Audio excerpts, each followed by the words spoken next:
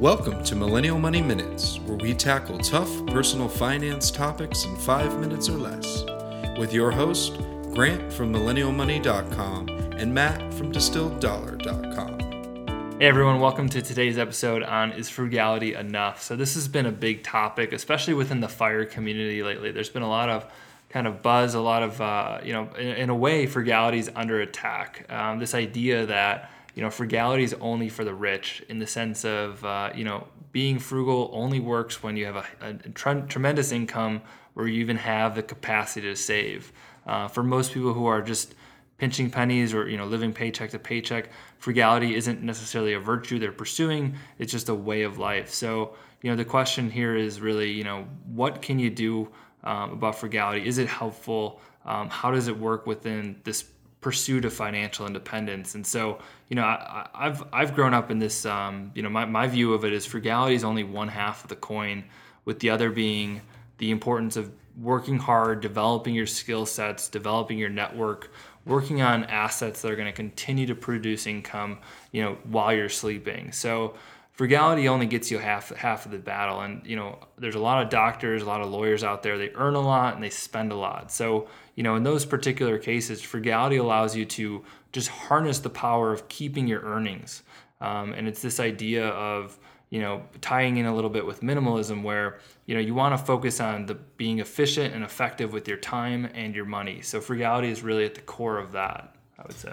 Yeah. Whenever I think about frugality, I always think about, not wasting, so the whole idea is it's not, to me, ever been about pinching pennies or cutting coupons.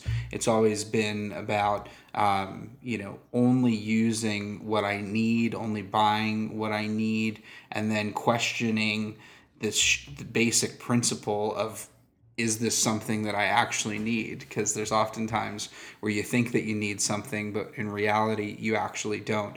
I recently, had a cold for a week, and, I immediately got the cold, and I was like, I need, cough syrup and throat lozenges, and my vaporizer had broken, so I need a new vapor. I need all these things. And I just stopped myself, and I was like, what do I actually need here? I didn't need any of those things. I only needed rest. They were actually things that I wanted.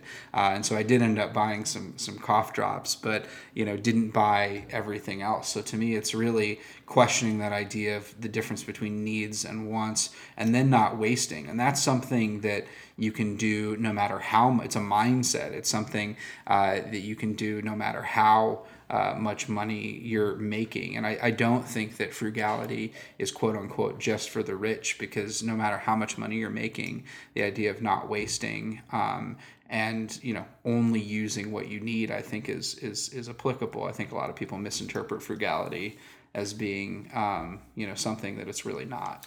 Yeah, especially if they're they associate it with being cheap, or with reusing towels, or whatever, paper towels, whatever it might be. But yeah, I think whenever you talk to someone who is embracing frugality, I would say that they would respond that it's not a sacrifice. They understand that delayed gratification doesn't really exist, because they're putting away money today. They're securing their future financial freedom.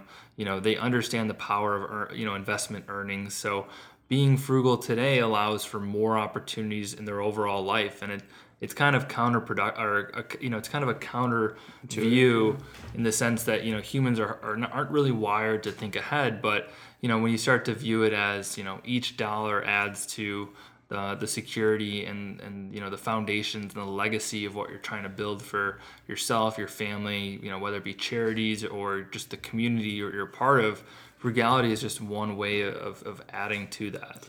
And I do think, my final point is, I do think that in personal finance, there's too much of an emphasis on frugality generally. And I think that that's why there's this backlash, is because oftentimes personal finance and frugality are synonymous with each other. And I think that one of the mistakes that a lot of people make with money is they focus too much on the frugality aspect, or maybe they spend so much extra time trying to save money when in reality they should be spending that time trying to make more money.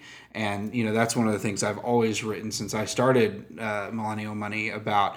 I personally believe that you should spend as much time as possible trying to make more money and let those smaller expenses, just don't focus as much on cutting back on those. Really, at the end of the day, the average American spends 70% of their money on three things: housing, transportation, and food. If you can cut back on those three, you can save an additional 20, 30% of your income, and then you can spend the rest of your time, instead of budgeting, you can spend it making money. On that note, check out this week. I'm doing a 1-hour free webinar distilling down everything that I learned about making money during the 7 months of writing my book. You can register at millennialmoney.com/webinar, millennialmoney.com/webinar. That's a free live webinar where I'm going to be literally sharing everything that I've learned, and we're going to dive deep into how to optimize your full-time job and side hustles, and it's going to be a fun event. So really excited to be back with season 2 of the podcast. This is Frugality Enough, and we will chat with you soon. Thanks for listening to Millennial Money Minutes. If you liked this podcast, please leave us a review on iTunes and subscribe. If you want us to cover a specific topic, use #MillennialMoney on Twitter or visit millennialmoneyminutes.com.